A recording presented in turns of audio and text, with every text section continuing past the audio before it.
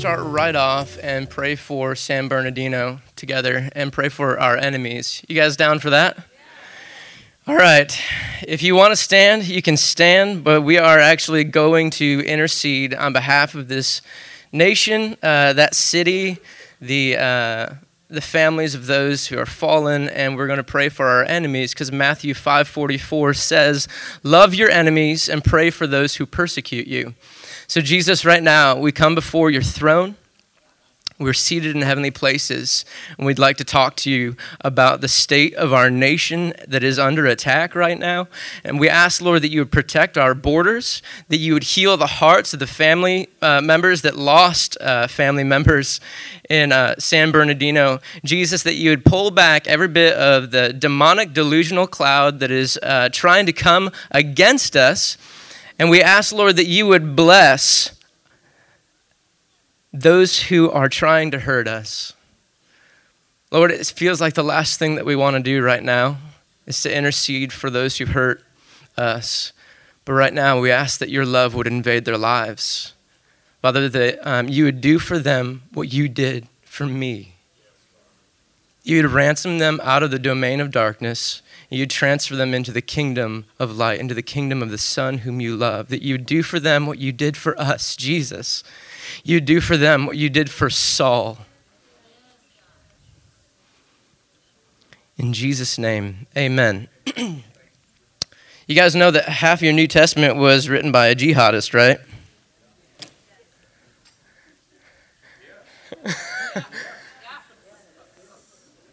Saul, public enemy number one, going around killing Christians systematically, stripping them of their jobs, their houses, scattering their families, imprisoning people who called on the name of Jesus, torturing, murdering people with stones.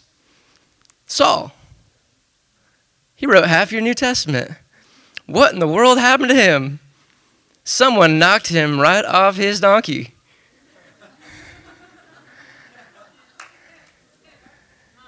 Jesus, he's the greatest miracle worker. He's the greatest transformer of hearts.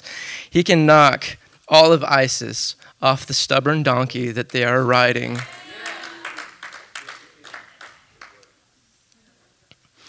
And man, I have some compassion for people in Islam. Hoping to get as much compassion as Jesus has for them. But imagine Jesus never came. And our Old Testament is our New Testament. And our understanding of God has never come through the lens of Jesus' life. Well, that's Islam. They believe in an angry, vindictive, faraway God who cannot be approached. And this is actually a topic that I wanted to tackle today. We call it different things in the church, but I'd like to talk about how good the Father is. And I'm going to be speaking on the next few Sundays in December, and what I want to focus on is the Trinity, and specifically the incarnation of Jesus, because we're about to sing Christmas songs to him, right? Last night I took my son to the movie Good Dinosaur. Have anybody seen it yet? It's a new Disney movie. And Judah is a super quality timer, and he was so excited to spend time with just Daddy, because we have 4 kids, and our attention is divided up, and so when he gets one-on-one time, it's really special to him. So I took him to the movie. I got him this awesome smoothie that they hid spinach in, so that he got vitamins that night. It was really great. It was completely covered up by the taste of strawberry. I got him all the candy he wanted, all the popcorn he wanted, and we sat down and watched the movie. And I will warn you, if you're taking your kids, they have a short film at the beginning of the movie that is the most demonic cartoon about the religion of Hinduism that you will ever see. I had to cover Judah's eyes through the whole thing. And I mean, it was a father-son praying to their three Hindu gods, and the son gets taken into a vision with these demons. Like, yeah, good on you, Disney. Anyway, we got into the movie Good Dinosaur, and that was like an encounter with God himself. It was all about the Father and the Son. And Judah loved it. And I wept like a baby. I wept so much that I was concerned about the people around me. I was like convulsing and a lot of sniffling and snot. I blew my nose right into the sleeve of my t-shirt because I knew I was going to put a jacket on, on the way out, so no one would see the giant snot stain right there.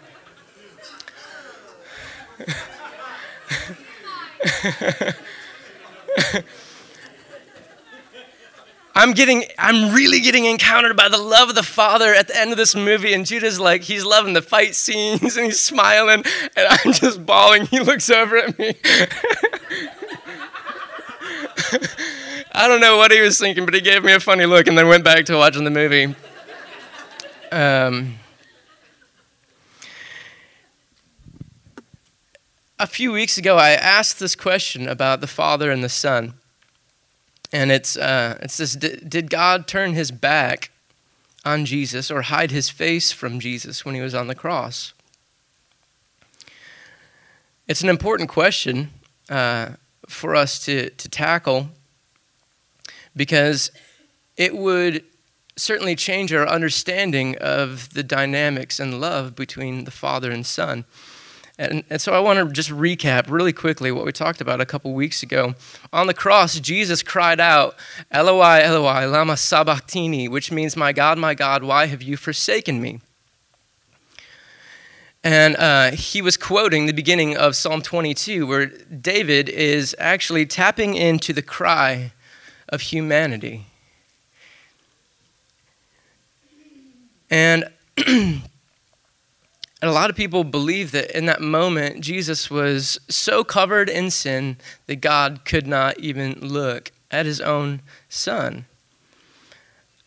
I believe that Jesus was asking our question of God ever since Adam and Eve. See, Adam and Eve screwed up big time. And they thought that God was going to be extremely angry and vindictive. And the fear and the shame led them to hide. And so it was actually Adam hiding from God, but God never hid from us. But he believed that something he had done would actually change the nature of God's love for him. In John 10:30, Jesus says, "I and the Father are one." It doesn't actually say this was temporarily suspended on the cross. John 14:11 says, "I'm in the Father in me." John 6:46, "from the Father and with the Father." John 6:32, he says this to the disciples, "You will all leave me alone, yet I am not alone, for my Father is with me." 2 Corinthians 5:19, God in Christ was reconciling the world to himself, not counting people's sins against them. John 8:28, "When you lift up the Son of Man, you will know that I am he, and that I do nothing on my own, but speak just what the Father has taught me. The one who sent me is with me. He has not left me alone."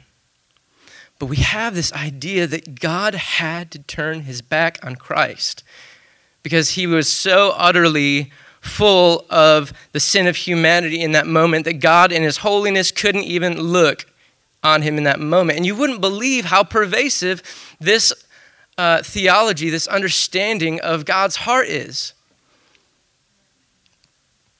One final breath he gave as heaven looked away. I love that song, the chorus. Forever he is glorified. And I'm not trying to pick on Bethel. I worship my socks off to Bethel. They have the best worship music coming out month after month. And David Porcady, buy his album, I'm on it. David Porcady's new album, available on iTunes, and it's in the cafe.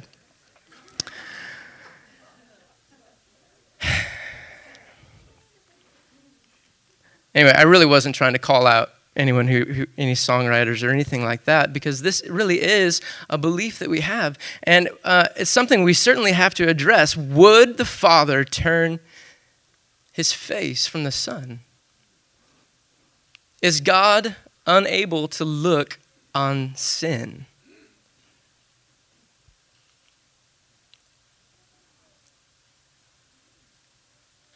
I don't think that God was ever our enemy. I believe that we believed we were his. Colossians 1:21, once you were alienated from God and you were enemies in your minds.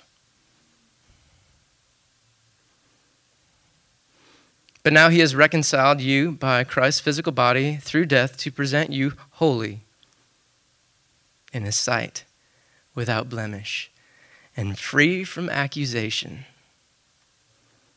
But Jeremy, wasn't the Father too pure to look on sin? And my question is, why would it then have been okay for Jesus to hang out with tax collectors, prostitutes, thieves, and sinners? Is Jesus in the flesh less holy than the Father? This is something we really have to tackle. It is the subject of the Trinity. But there's that scripture in Habakkuk that says God can't look on evil. It's Habakkuk 1:13. It says, your eyes are too pure to look on evil. You can't tolerate it.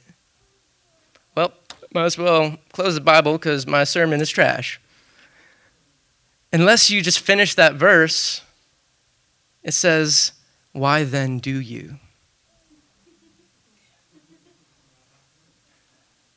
See, Habakkuk, as a prophet, is poetically pouring out his lament and complaint to the Lord. He's saying, there's a lot of evil, a lot of injustice. I thought that you were too holy to look on this stuff. Why do you then?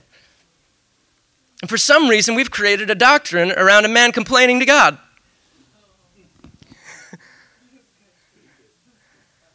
If you created doctrines around every time I complained to God, the church would fall apart.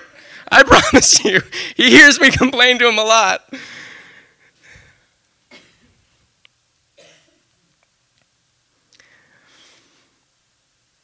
This is just like Adam's misunderstanding and David's Psalm 22. They're crying out and they're thinking God's forsaken them, but their minds have been darkened, a veil has been placed over them, and they're having a lot of trouble seeing and hearing God, and they're assuming that he is hiding from them, when really it is their shame hiding them from him.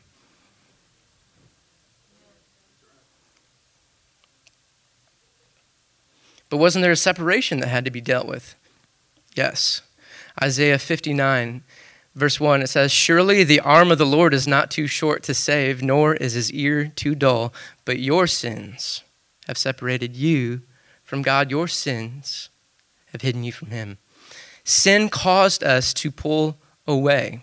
Sin separated us from God. It did not separate God from us. See, honestly, where are we going to run from a God that's everywhere? If I descend to the depths of the grave, if I hide myself, if a mountain falls on top of me, behold, you are there. Like David is saying, I can't get away from you. You're everywhere.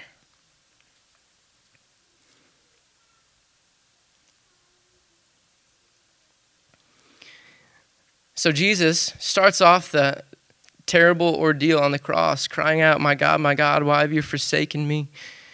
And if you continue to read in Psalm 22, the very psalm that he's quoting, once you get to verse 24, it says, he has not despised or scorned the suffering of the afflicted one. He has not hidden his face from him,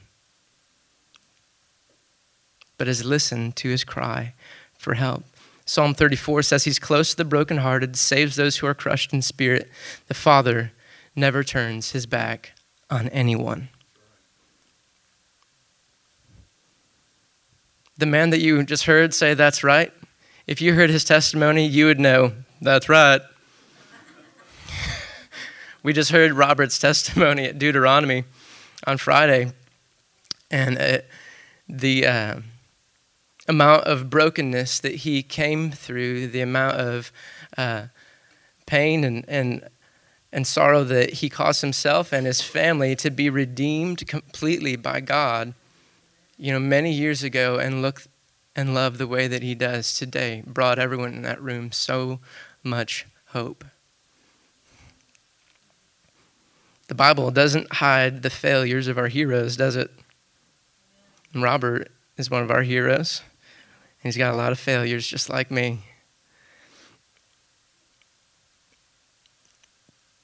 So Jesus starts off crying out, my God, why have you forsaken me? But by the end of that psalm, it actually says, you don't hide your face from anyone. So Jesus was stepping in to the cry of humanity in that moment. He's stepping into our blindness. He's stepping into our accusation of God, and he's undoing it. Have you ever wondered why God pouring out his wrath on man looks a lot like man pouring out his wrath on God in that moment? We're hurling stones. We're stripping the skin. We're placing the crown of thorns on him. We're nailing him to the cross, and we're still accusing him, mocking him. It looked a lot like man was pouring out his rage, his wrath, his accusation. And God was taking it, saying, I forgive you. You don't know what you're doing. I believe that is the only way that we would be redeemed from that place in our fallen minds of believing that we are enemies from God. The only way the veil would be lifted, the only way that we would be able to approach God with confidence in our heart and believe that he's a good father is for us to murder him while he forgives us.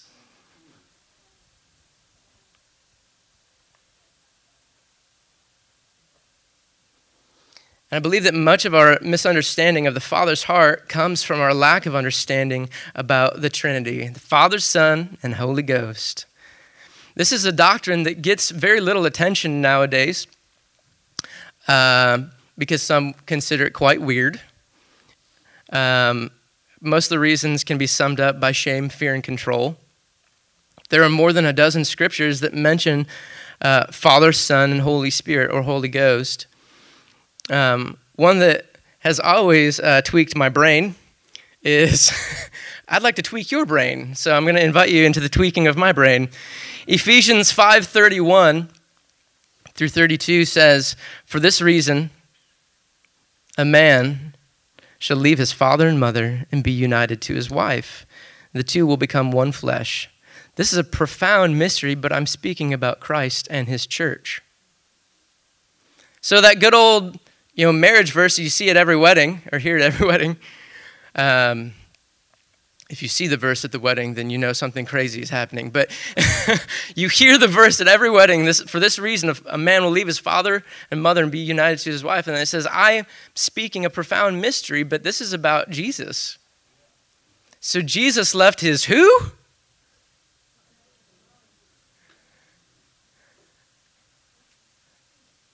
That's pretty crazy. So, Jeremy, are you saying that it's a mystery, guys. May your brains be tweaked.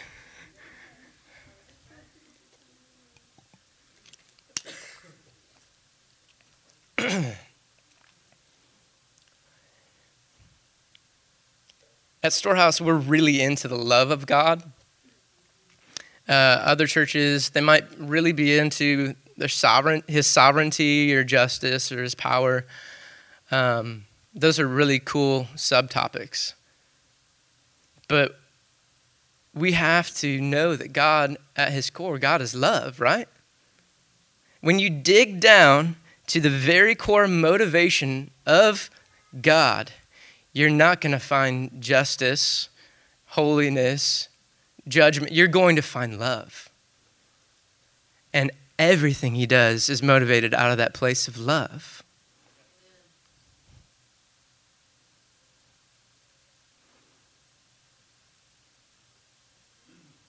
Christianity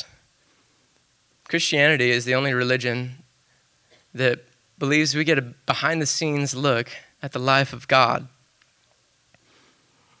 And the greatest revelation of it is Christ. He says, if you've seen me, you've seen the Father. See, other religions don't believe that God can be approached, but we actually get invited over for dinner. And whereas there's some mystery into understanding, like the relationship between the Father, Son, and Holy Spirit, that great mystery that Paul talked about in Ephesians 5, we can rightly say that a lot of the mystery has been solved. It seems like the Father really wanted to be revealed perfectly in the life of Christ.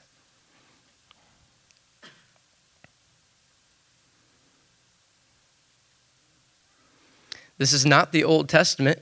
His ways are no longer concealed. Muslims don't believe that they will even have fellowship with God in heaven. That they won't be any closer to the God that they served when they enter the paradise for serving him so well. Because he is far too holy to be approached. But we have been invited into the Trinity, the family of the living God. And the reason that we can draw near is because we have been shown that core motivation of his love. And the only reason we know his core motivation is love is because he existed before we did, and the three were in one, just loving their existence. See, love has to have an object to bestow or pour or lavish its love upon. Well, the Father, the Son, and the Holy Spirit, they had a great thing going. The Father and Son would start bragging about the Holy Ghost, and they're like, man, the Holy Ghost though, right? I just love the Holy Ghost. In fact, I feel him making me happy right now. And then the Holy Ghost is like, yeah, I'm pretty cool, but Jesus. and then they talk about the Father and how great the Father is, and they're continually like crashing into the greatness of one another. And then there comes this day, and they're like, we gotta do something about this. We gotta open the doors to this. Let us make man in our own image. You were made for love.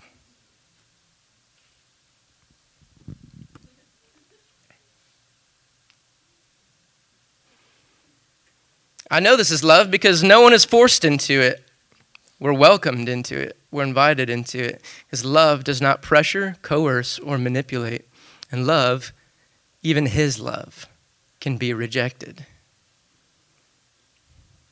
Love, even his love, can be resisted.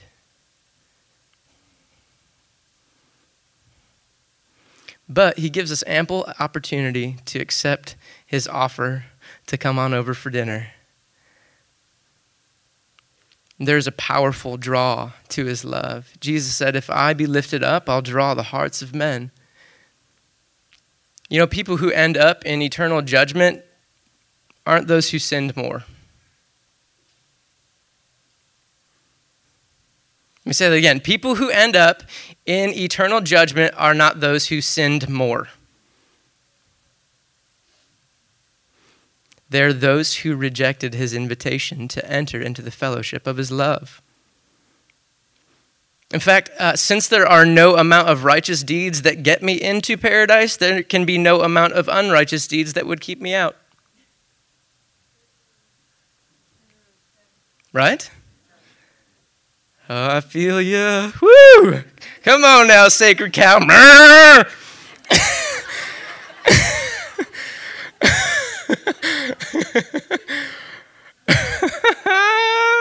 Holy Spirit, we love you. We ask you to open the eyes of our understanding.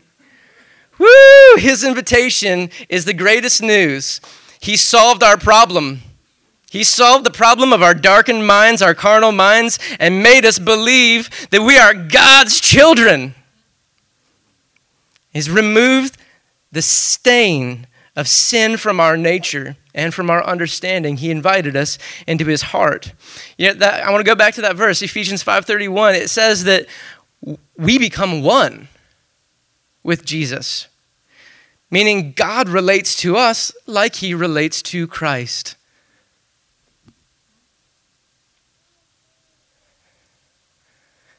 In fact, you can't have a personal relationship with God. We've been invited into the Trinity.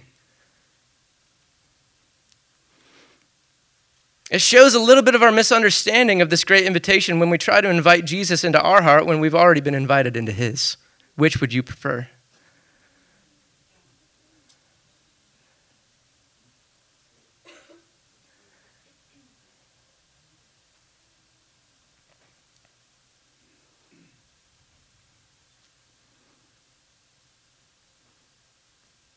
Would you prefer to bring him into your heart or for him to bring you into his? Now, I'm not trying to kick away some of your verses where it says, I and the Father will make our abode with you. I totally believe that. But it's not just semantics.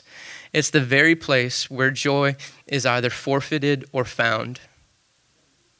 Because there is no greater experience, no greater exhilaration, no greater joy to be found than to fellowship with the Trinity.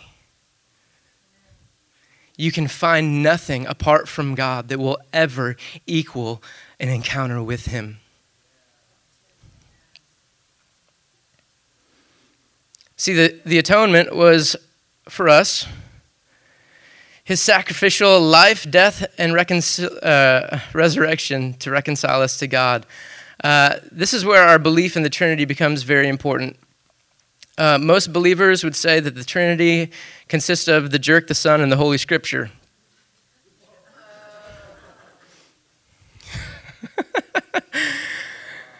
I mean, they wouldn't say that.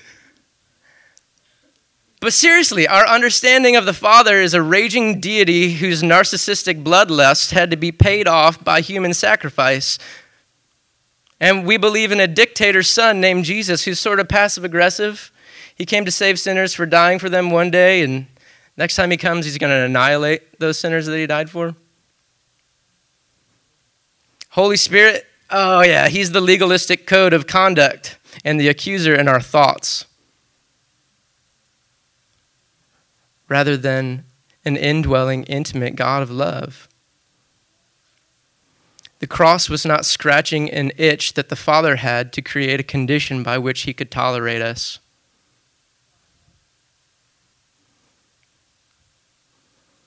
We had to be changed. God didn't have to be changed. In order to fellowship, we were given white garments. He wasn't paying off an angry deity. He wasn't twisting God's arm to accept us. He wasn't holding back God's hand from crushing us. His love is unconditional. Hebrews 10:22, let us draw near to God with a sincere heart and with the full assurance that faith brings, having our hearts sprinkled to cleanse us from a guilty conscience and having our bodies washed with pure water. See, the blood was not for him, it was for you. The early church never believed this idea that Jesus' suffering and dying was to save us from God.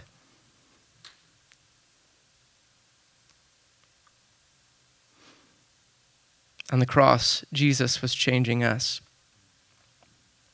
He stepped into the depths of my depravity, my shame, my anxiety, my alienation, my desperation, my rebellion, my twistedness, my corruption, my fear. And he took it all down in the grave and left it there and rebirthed me without any of it.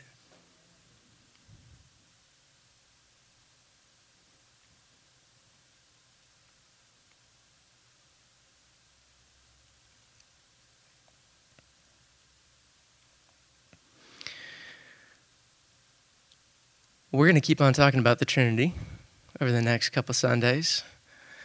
And I wanted to end it right there because it'll be a great mind tweaking for a week. Let's stand and pray.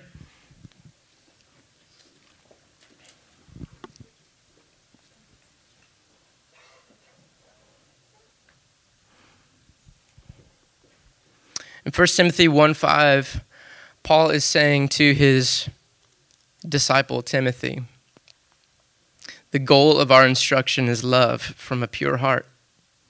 And he says in Galatians 5:16, the only thing that matters is faith working through love. The goal of all instruction is love. That we would become love. God is love. And we're going to be just like him in every way, not just an internal reality of righteousness, but an external demonstration of his righteousness and holiness. We will be his manifestation of love on the earth. So right now, Lord, we ask that you would increase our faith, our understanding, that wisdom and revelation would permeate our minds and our beings. Thank you, Father, for Christmas. Thank you, Lord, that we get to celebrate big this month, that every good and perfect gift comes down from our Father of heavenly lights. Thank you, Jesus, that this month we get to feast and celebrate you. I don't care when specifically you were born. This month we are celebrating you, Jesus, real big. I ask, Lord, that you would give us understanding into the nature of God. In Jesus' name, amen.